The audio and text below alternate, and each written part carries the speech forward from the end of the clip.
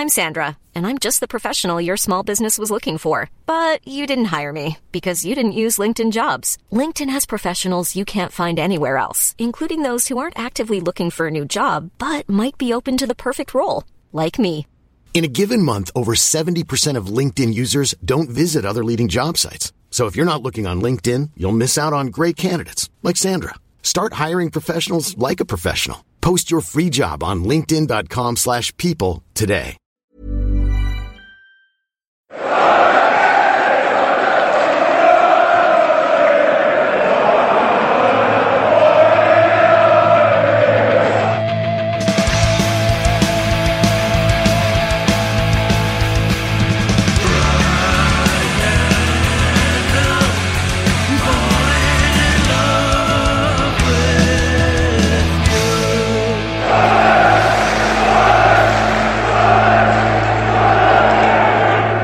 Welcome along to the Wise Men Say podcast. We are here to reflect on another game of football that Sunderland failed to win and just reflect on a pretty mad 2 weeks. So joining myself to do that is Gareth Barker, as always. Evening. Hello. And James Hunter, maybe give us a little bit more back than that. James Hunter joins us from the Chronicle, of course. Good evening, Good evening. James. Good evening. Happy? Are we all happy? How are we? What? Chuffed to bits. Chuffed to bits. How does this rank, James, in your history of eventful fortnights covering Sunderland? I was just thinking, actually, when I was just before I joined this Zoom call, if I could think of another fortnight quite like it, and I can't. Basically, it's just been absolutely incredible. I'm struggling to get a handle on it still. Really, the club's inflicted so much damage on itself in a fortnight that it just has to be seen to be believed. Really, Yeah, quite remarkable, isn't it? When you step back and just think about it, and it ties on to some of what we'll talk about tonight because of Alex Neil's comments and stuff, which have been quite interesting to say the least. Shall we brush over the performance? And is stopping a rot really drawing 1-1 at Wimbledon, who were terrible and near the bottom of the form table? Is that stopping a rot? The penalty, it was just like things aren't going well for us at the moment. Yeah, when it rains, it pours. That's what everyone thought when that happened. And, I mean, mind we could have after there was a handball by Clark later, which was probably more a penalty that he didn't give. I know people were saying like he followed it up with like a challenge, but I think it was a fair challenge, went for a corner, but the handball could have easily been given again. But the first one, I think, was. I mean, that referee said, I don't want to I'm not blaming the ref, by the way, but he just completely ruined the game. There was barely a tackle in the game, and he's dished out about 14 yellows. I mean, that was. I don't even think I've seen a Tyne-Wear derby with that many yellow cards in. Do you know what I mean? Or a really feisty sort of game where it's like a promotion game or a relegation battle game, something like that. That's got something on it. There was and it's a bit spicier. There was it was such a low key game. There wasn't nothing there at all. It wasn't feisty. It was just a flat, boring game, and he somehow managed to dish out 14, 15 yellow cards. Perhaps that was the idea. Perhaps it was a flat, boring game, so he thought, let's do something about it. So anyway, I think if you include both yellow cards that he showed to McCormick, there was 12 yellow cards in the game, seven of them going to Sunderland. And as you say, there was barely a tackle in the game. Really, it was ludicrous, and it got to a stage in the second half where every single challenge was a yellow card. It just became laughable, to be honest. And I was quite relieved from Sunderland's point of view that there were no Sunderland players getting sent off. I had to try and pick out the one small positive. Yeah, I mean it's almost easy to forget that they had a player sent off. I mean, it was such a nondescript encounter. I mean, again, we've not been a threat and that's been a theme for the last, well, for the last sort of three weeks or so, really, hasn't it? Where we just haven't, or back further, we haven't created chances, haven't looked like creating chances. The bench options, the top heavy to the point where there's no point actually making the change, because the players that come on aren't the kind of players who are going to drop deep and get on the ball. The players who need to receive the ball in the final third. So we're not going to be able to transition the ball to them anyway. I think Defoe's had more yellow cards than he's had touches since he's been back at Sunderland. Like, not having a go at him, but it's like, well, he's not going to come and drop deep and get into the game. He wants to get on the end of balls into the box and run in behind. That's what he does, find space in the box. Roberts is going to want to receive the ball in like high up the pitch in wide areas. Clark, thought again, similar to Cheltenham, looked all right, and then as the game went on, just kind of disappeared. Stewart was pretty poor again, but like he had absolutely nothing to go off. It's just a bit depressing, really, isn't it? We spoke about the lack of options in the centre of the park all season. Like, but there's not even us revising anything. We have, because we've questioned the form of Evans in particular and whether there's enough behind him. And as we'll get onto in sort of align ourselves to what the manager was talking about in terms of the other younger players being a bit tired in that area. And it's a real issue, isn't it? It's a real issue. And we've gone from, you've just said there in terms of self-harm, James. We've gone from sacking a manager to try and preserve an automatic promotion push. And now every Sunderland fan I'm talking to is concerned we're not even going to finish in the playoffs. Yeah. Well, that's how quickly it's changed around, isn't it? When Lee Johnson was sacked, that Bolton game, Sunderland could have been top of the league had they have won that match, and other results gone their way. And when he left, Sunderland was still just a point outside the automatic promotion places. Fast forward 2 weeks, and Sunderland are now looking they're a part of a 6-way fight for 4 playoff places. And as things are stacked up right now, it's going to be a real scrap for them. And that even after that 6-0 defeat at Bolton, that didn't look possible. Sunderland were well clear of 7th place. I think they were, off the top of my head, they were about 7 points clear off 7th place then. I think they're now 2 points off it, and a team that are 7th have got a game in hand. So, all of a sudden it's changed immensely. And if the idea of sacking Johnson was because the club was worried about automatic promotion, they've made things many times worse by their actions, haven't they? And that's why I say, Johnson's gone now. He's been held accountable for his failings. Now you have to look elsewhere within the setup for their failings, don't you? Where are you looking mainly? Where would you say? Well, you've got to be looking at board level and at sporting director level. This is the thing, isn't it? The head coach is there, but if you sack the head coach, the next level, you have to look above him. That's it's as simple as that. This is why I don't like the sporting director model. Never have. This is the 3rd time Sunderland have tried it, and what you have basically is you've got 2 people that want to be in control. You've got the head coach and you've got the sporting director, and when things go wrong, one gets the bullet, as Lee Johnson found, and the other one stays. And this is almost the problem, is that because you've got the model and the philosophy, and the idea is you should be able to change coach but keep the model. Is the model right in the first place? Is the model right? That's what I would question. You look at the recruitment, loads of talented players, people like Patrick Roberts, people like Jack Clark, have come into the club, and everybody likes the ability that they bring. But they barely played a game between them before they came here. And now they're trying to get up to speed in the middle of a promotion campaign, and that isn't easy.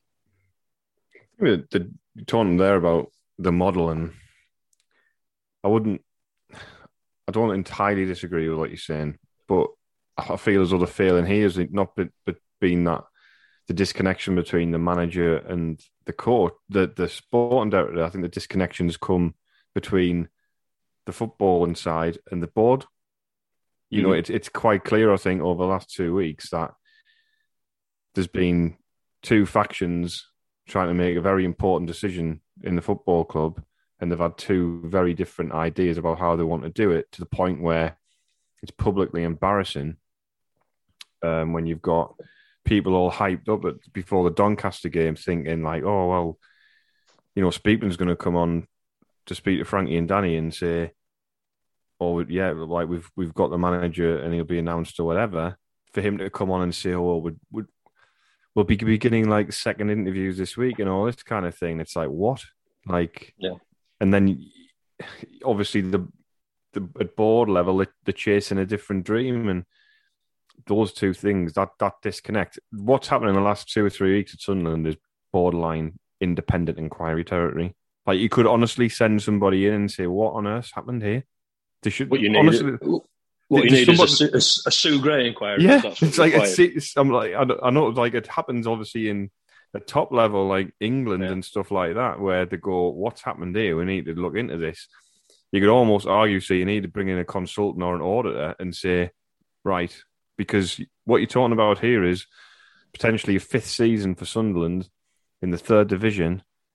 You know, they wanted to be out of here 4 years ago, and they've made a change in order to make that happen. And as they've actually weakened the position of the club, and the effects of that could be huge in so many levels across the club, really, because, you know, next season it would be starting again completely, because you're talking about another high turnover of players, because a lot of the players on the books aren't ours, on short-term deals. I feel a bit more confident with Alex Neil in charge, to be honest, in terms of him producing a team that will be a little bit made of sterner stuff over time. But I don't think he's going to be able to do it with the group that he's got at his disposal. No, I agree. I mean, I wrote about stuff when Ellis Short was here, and obviously when he was unpopular and people wanted Ellis to go, I said the problem you've got is that a football club isn't a democracy. It's not run by you know, a supporter vote where you get to decide who your owner is or when he should sell. And it's very much the same now in a different context, in that you've now got an ownership group. So you've got decisions being taken by committee all the time. At least under the old regime with Ellis there was one person in charge, and what he said went. Now, did he make lots of bad decisions? Yeah, really bad decisions. But at least you knew where the responsibility lay, because he made them. Who makes the decisions now? I mean, Kirill's, you know, the majority shareholder, but there are other voices in the boardroom that are chipping in. You've got the sporting director having input into decisions about the manager or the head coach, and players that are being signed. Everything, there's no accountability. And what really grates with me as a journalist is that there's no accountability because nobody at the top of the club, I'm thinking about Kirill here, you know, will not submit to any kind of independent scrutiny. They'll do the interviews on the club's own media channels, but let's face it, they're not going to get asked anything that will frighten the horses there. And Kirill will come on and do 90 seconds with Jim White on Talk Sport. Again, you know, Jim White, with the best will in the world, I don't know Jim White, but he doesn't know Sunderland, and he doesn't know what questions he needs to be asking. You know, it's very broad brush stuff. You know, pre-record as well. Yeah. Well, he's not good. I mean, he's not good. Simon Jordan, who would probably like whatever you think of him, he probably would ask. Yeah. Whether or not they were placed correctly is another thing, but he'd probably say something that would instigate a little bit more of a, you know, a spiky response, I would have thought. Yeah, I mean, there are serious questions about the structure of the club and the ownership of the club that need to be addressed and need to be answered. And we are just short of 12 months into Kirill's regime, and they've not been addressed. And as long as we all know about the previous owner with Stuart Donald and Charlie and Juan, and for as long as they are in the background, people will have suspicions about exactly how much influence they have. And the only way to get rid of those suspicions is for them to depart, or for, at the very least, for Kirill to come out and exactly tell us what's going on, and he won't do that. And it's just doing immense harm. It means that the club's constantly got that cloud over it. Nobody knows who's making the decisions and why. And I find that really hard to deal with. We don't know the effect of these people still being there has on Kirill's ability to carry out what he wants to achieve. And I'm not absolving him from this, because he's made the decisions and choices that he's made in acquiring the club. Whether he's been naive in thinking, oh, well, you know, we won't worry about this now, it'll be fine. You know, if there's a situation where we're saying, like, this money is going to be available to do these things, who's to say that when it's come to putting hands in the pocket at the key point, the other people involved at board level have gone, oh, actually, no, I'm not going to do that. And then he's in a situation where he could put that money in, but on principle, it's like, well, why should I? I mean, we don't even know if he has, in terms of shareholdings,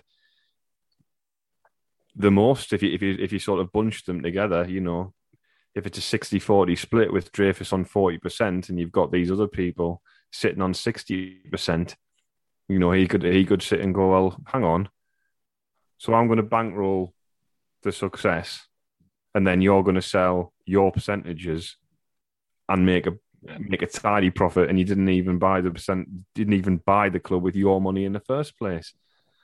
It's a heist. That's what it is. That's what it is in a way. I mean, to be brutally honest, it's just a question that it's opaque. And what it needs to happen is we need to know exactly where the club stands, who owns what, who paid what for what. You know, and let's get to the detail of this. Let's bring it out into the open. Let's be transparent. If there's nothing amiss, if there's nothing awry, if there's nothing that people will be startled by, there should be no problem, should there? You should just say, well, these are the facts. This is the shareholder split. This is who paid what, and that's that. Why does there need to be an NDA covering all this? Who is it protecting, and why?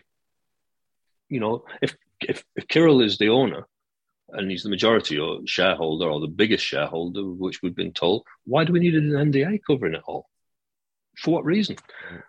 I mean, I just don't understand that, and I get a constant stream of people, as I'm sure you do. But I get a constant stream of people saying, "When are we going to ask difficult questions? When are you going to ask the questions of the people at the top? When are you going to do this?" Well, it's not that, you know, we're ducking and asking the questions. It's that there is nobody that's prepared to answer them. They will not grant us the interview to ask those questions. I can write about them. I can say, these are the questions that Kirill must answer. And that's fine. But it doesn't make him answer them. Unless I can get him sat opposite me and I can say to him, this is what I want to know, you know, then I don't get the answers. But the army can have another crack at it. But, my view is, and I expressed it on the pod the other week, and yeah, we have, you know, some argument. My argument's been slightly contradictory since we've talked about percentages there, but I think the percentages things, you know, it does matter in the long term, but I think at the moment they don't, because we've seen in the past that a board member or shareholder's percentage is not necessarily relevant to how much daily influence that they have. So if you want to ask a question about percentages and they can just bat that away by saying, oh, well, you know, it's under NDA, we can't tell you, then maybe the line of question should be, of the people that are involved, how influential are these people regardless? And that, I think that's the key thing, because as we've seen before, you know, Charlie Methven, 6% or whatever that he had, basically running the show. So he's still there now. He's still involved in a capacity. Still members of Mad Rocks on the board at Sunderland. And what I was saying to people, it's completely naive to say that he has no influence in what we are doing. And for me, that's the question. It's like, how much influence do these people have? And it's the way they've always presented. Otherwise, is the main thing that when people say, "Oh, well, we always knew they still had a bit of a stake in the club. Of course, they're going to be involved." But that's not. No, you told certain people are resigning and stepping down from day-to-day activity because that's what they want us to hear. They think that's what we want to hear, so that's what they say. And the whole thing is just. I just wish that at the start they just came out. People might have even reluctantly accepted what they were doing if they come out and been honest about it from the start and said, "Debt's been written off, but we're going to have to use this parachute payment in order to make this work." And we'll probably try and sell you on to people who are more capable of looking after you than us. But it wasn't. It was the long-term plans and the investments, and all while it was trying to get flipped in the background. And now with the new what they're telling us to take over, and unless they're going to be transparent about who owns what, then there's always going to be a suspicion that actually it's not a takeover and it's investment, because that was what they always said they needed, investment to then maybe put the club in a better position so they can all flip it together. But of course the fans aren't going to, they might think the fans aren't going to want to hear that, so then they're going with the takeover line. And people are going to be suspicious, aren't they? Because trust needs to be earned. And then if they've been misled before, or the truth's been twisted before, then unless they're going to come out and tell us everything, then people are going to be suspicious. Of course, they are.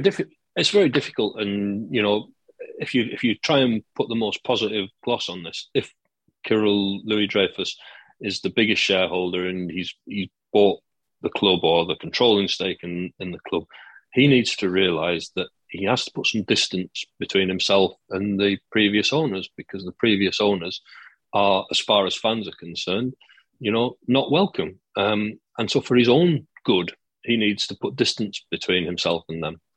Not be pictured at games together. We're falling in a trap there, and it's really easy to do it, as we're saying. We're referring to these people as previous. Well, this is it. I mean, they're not, are they? They're not previous.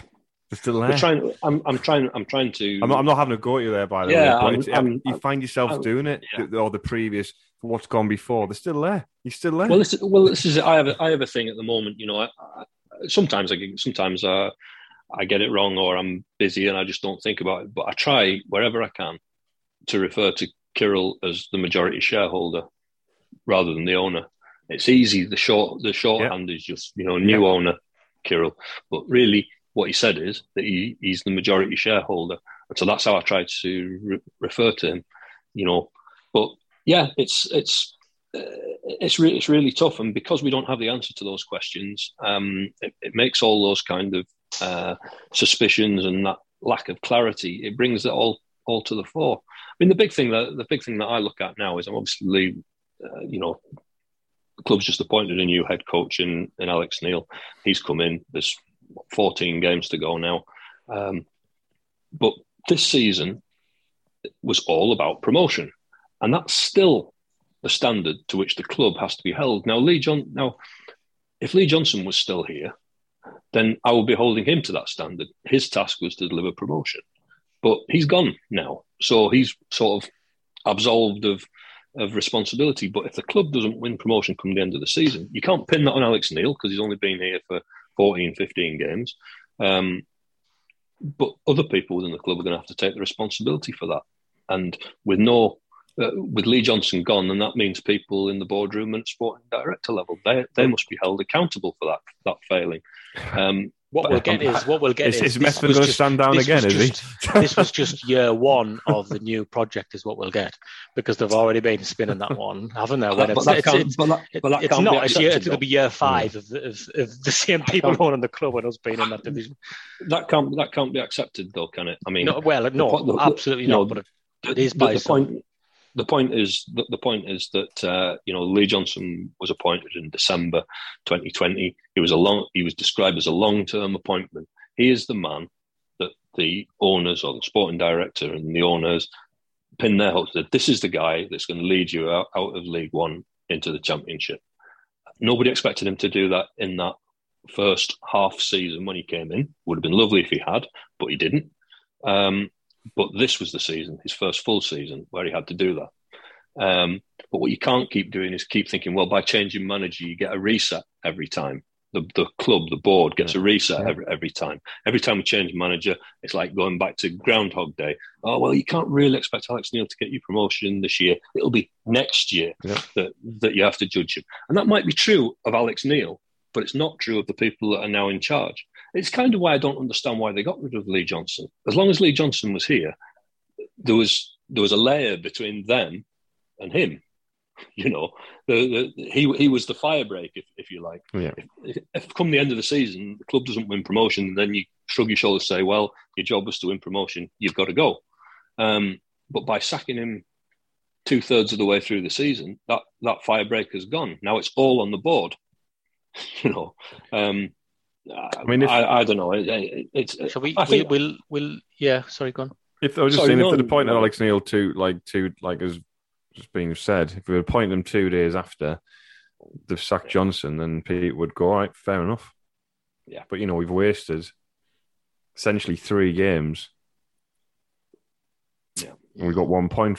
So big decisions wrong. You look back to the Wigan game as well. There's decisions being made that, you know, they've kind of just coasted along, and sporting directors often do, because the transfer market shuts now. It's not like it used to be where it was open all year and then you just have one deadline in April or May, whatever it was. So you get 2 windows. So it means when the first window shuts, you get a few months just bobbing along. You know, I don't know what you would do, 9 to 5, but then you're not going to be judged until it opens again. And then they've made some absolutely horrendous calls in the last few weeks. So we'll leave that there and we'll have a break and we'll come back and we'll just talk about Alex Neil, I think, for the last 10 minutes or so.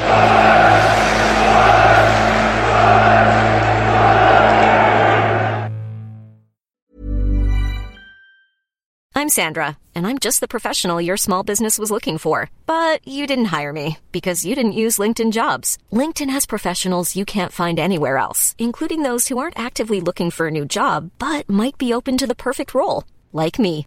In a given month, over 70% of LinkedIn users don't visit other leading job sites. So if you're not looking on LinkedIn, you'll miss out on great candidates like Sandra. Start hiring professionals like a professional. Post your free job on linkedin.com/people today. Burrow is a furniture company known for timeless design and thoughtful construction and free shipping, and that extends to their outdoor collection. Their outdoor furniture is built to withstand the elements, featuring rust-proof stainless steel hardware, weather-ready teak, and quick-dry foam cushions. For Memorial Day, get 15% off your Burrow purchase at burrow.com/ACAST and up to 25% off outdoor. That's up to 25% off outdoor furniture at burrow.com/ACAST.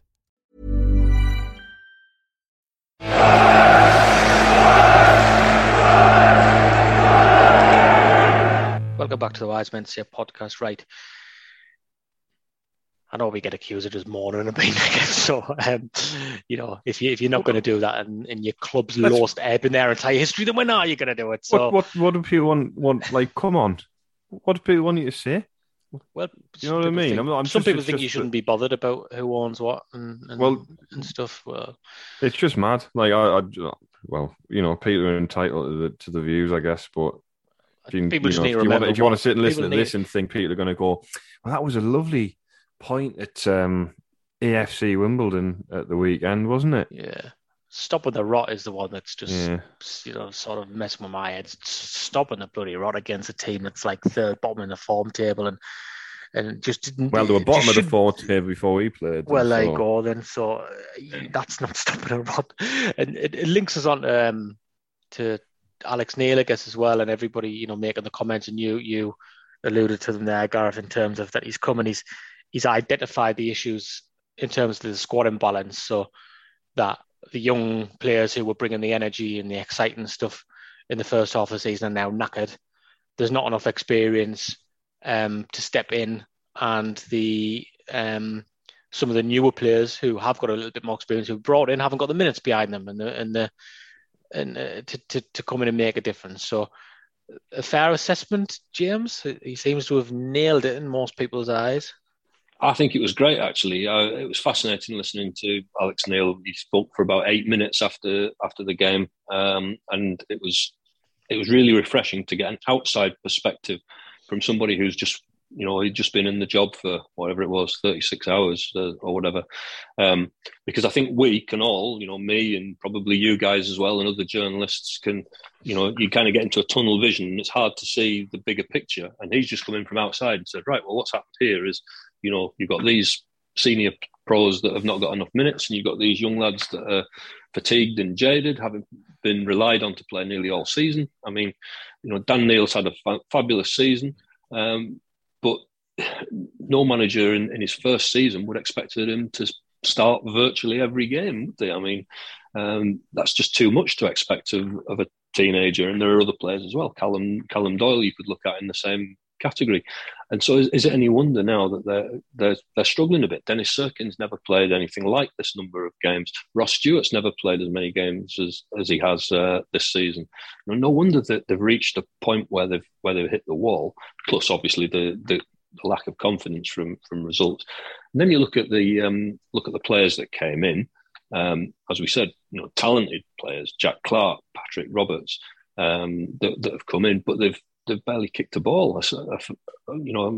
Barely had a senior outing this season. Jermaine Defoe comes in. He's 39. He's played 9 minutes all season, and you're expecting him to get up to speed in amongst the heat of a promotion campaign.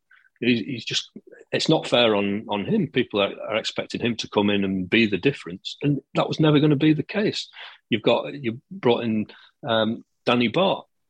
Decent player, been in, played some games for Stoke this season, but you've let Tom Flanagan, a player that's been playing regularly all season, go.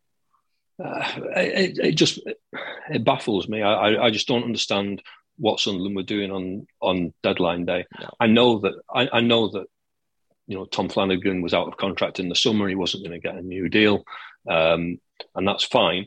But you need to bring in a replacement, and if you don't get the replacement, sometimes. You have to be hard-faced and say, I'm sorry, Tom, if we can't get someone in, then you can't go. Yeah, no, it's what we've said. It's what we've been saying since that happened. So you're definitely, we're definitely on board with that. It's interesting, isn't it? So, the need now seems to be this acceptance, and whether it is, like you just said, James, because we've all had tunnel vision before and maybe haven't been able to have that vision and look at the overall picture. Where now count myself in that, by the way, Stephen. Yeah, as well. No. I think it's a good point because I was going to link it to Lee Johnson and sort of, ask what accountability he had and say, well, are people now reflecting on that decision and saying, well, Alex Neil hasn't got a magic wand, so Lee Johnson didn't have a magic wand, and are we doing a bit of a 180 here in terms of? Right, we're all happy that Johnson's lost his job because we need to make sure we get promoted to the top 2 next season. Suddenly, everybody's saying we're not good enough to be in the top 2 this season, and there's nothing any manager can do about it. So it's a bit of a change, isn't it? It's a bit of a heel turn. It is. We're sitting here talking now, the three of us. Does anybody think that Sunderland's chances of finishing in the top 2 have improved since sacking Lee Johnson? Sacking Lee Johnson? Evidently not, no. So straight away, if that decision was taken by the board to increase Sunderland's chances of finishing in the top 2, it was the wrong decision, wasn't it? Because it's not happened. What they said has not happened. It's just a mess. Don't forget, as I say, had Lee Johnson stayed, the task was to get promotion. Lovely in the top 2, but you could finish 6th and go up. And while nobody will be singing and dancing in the streets, hey, offer me it now and I'll take it. Tell me that Sunderland will finish 6th and go up in the playoffs. Yeah, thank you. Deal done, So we'll never know whether he could have won promotion with Sunderland this season because he wasn't given the opportunity to finish the job.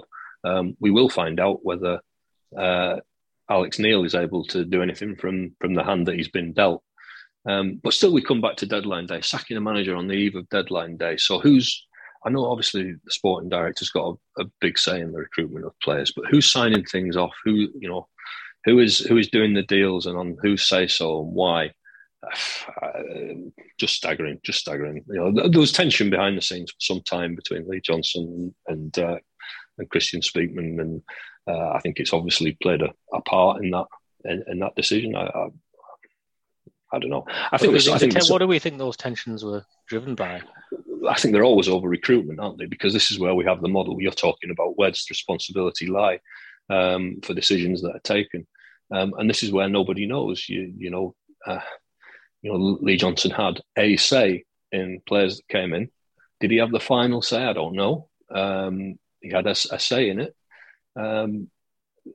He said that he's worked with sporting directors before, but never in quite the same circumstances as here at Sunderland. He seemed to have no say when it came to contracts or anything like that.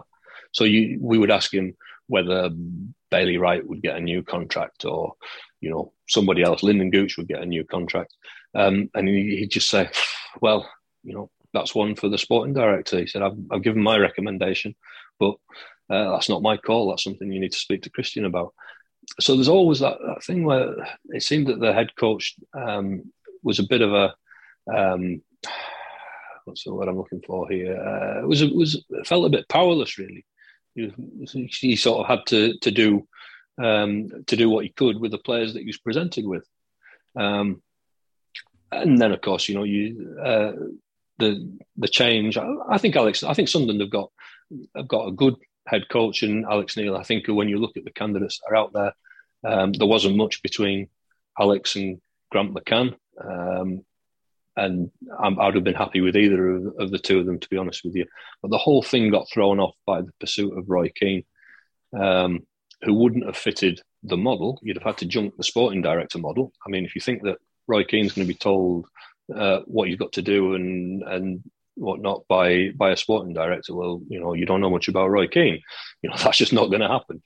And I think that whatever the stumbling block was ultimately between Sunderland and Roy, it's more likely to do with where control lay rather than where money was concerned. I mean, Roy's richer than God. He doesn't need a big fat salary. In terms of accountability, and plus, if he lost his job at Sunderland, Roy would walk straight back into a TV contract. Don't worry about that. Of course, he would. What in terms of accountability, then? So we're saying there's been a bit of a 180 on suddenly our appraisal of the squad and whether we consider them being good enough to get promoted. I guess the flip side of saying, actually, maybe Lee Johnson was doing okay, is when we're talking about these players being flogged, Caravaglia to death in terms of what they're being expected to do. We've spoken all season. Categorically, there will be some games Sunderland would win 3-0 or 4-1 or something, and Ross Stewart, in our opinion, should have been taken off after 7 minutes because he's running the channels, he runs himself in the ground, you're winning 3-0, and Lee Johnson would leave him on for 90 minutes. Yeah. So there is some accountability there, isn't there, in that? I think that there's a variety of different, it's marginal things, isn't it? But it all comes back now to the, we had an opportunity to maybe resolve that in January, and we haven't taken that opportunity.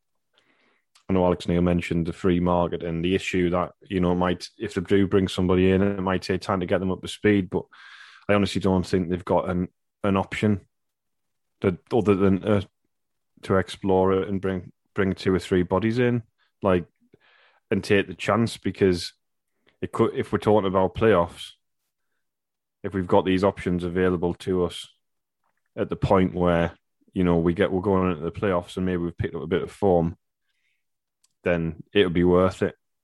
But we can't get a situation where we pick up a few more injuries going into the playoffs and we've got 2 or 3 defenders available.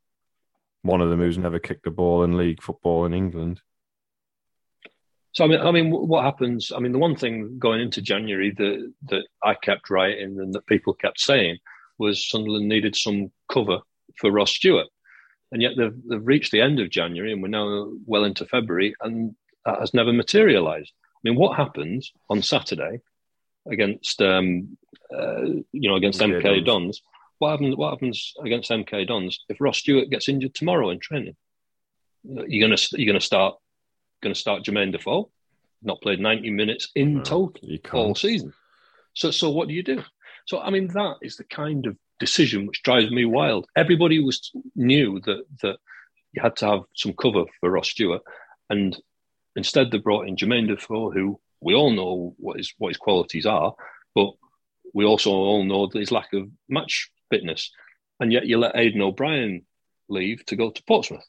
And Aidan O'Brien is not a direct replacement for Ross Stewart, but at least he was somebody that you could play in that system, if required, It defies belief. And if Sunderland should get that kind of an injury to Ross Stewart, and let's, all touch wood and hope that doesn't happen, it'll be another damning indictment of that January window.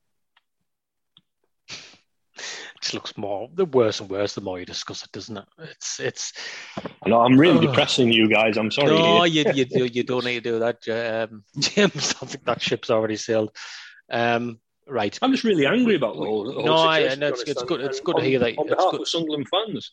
No, it's good to hear that you are as well. I think a lot of our listeners will appreciate that. We're not trying to dress things up in any way, because as I said, if you can't be depressed and annoyed when the club's in its lowest ebb and it's long, or well over a century, all history, then when can you be? Well, I know you need to get off, James, so we'll try and wrap things up. Are we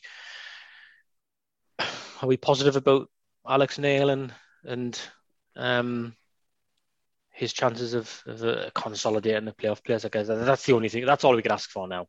I think I think he'll do enough to get us into the playoffs. I'm just hoping that will as well. I'm just hoping that we hit the. I still think our squad should. A couple of wins should turn around a bit. Hit the good form at the right time, and if we can go into the playoffs on the back of a good run and with a bit of confidence, and a little bit more confidence in, if he can show the defence a little bit and get a run of games where we're keeping some clean sheets, I think that'll be massive, because I think there will be a belief there that, if we can keep those clean sheets, nip the odd game 1-2-0, that's been the issues really. All those goals conceded, maybe we'll go into the playoffs and fail. We can be tough to beat, because I think everybody knows we're just too easy to play against, and we've explored those reasons today and why that is. And he's hit the nail on the head, really. Yeah. Law of averages says we've got to win a playoff campaign. Eventually, if you qualify for the playoffs that often, eventually you. I'm positive about Alex Neil. I think that he's a decent choice. He's not the exciting, sexy Roy Keane choice that everybody wanted, or that so many people wanted. But I think he's a good, solid choice. And, if anyone has got a chance to get some Sunderland up through the playoffs, then, I would say he's as good as anybody. I think Grant Neil and Cliffy Byrne, obviously Cliffy Byrne coming back to Sunderland, would also have been a good pairing. Don't get me wrong. But yeah, I'm pleased with Alex Neil, and I'm happy with that appointment, given, the options that were on the table. Okay, well, Saturday is going to be a massive test, because the calibre of opposition is far superior to what we've been struggling against in recent weeks. But Alex Neil has a partially new pitch as well. So it'll be interesting to see what that looks like. Well, yeah, just great for MK Dons passing game, isn't it? Right. So Matt will be back later in the week to talk you through that. And as always, thanks for listening.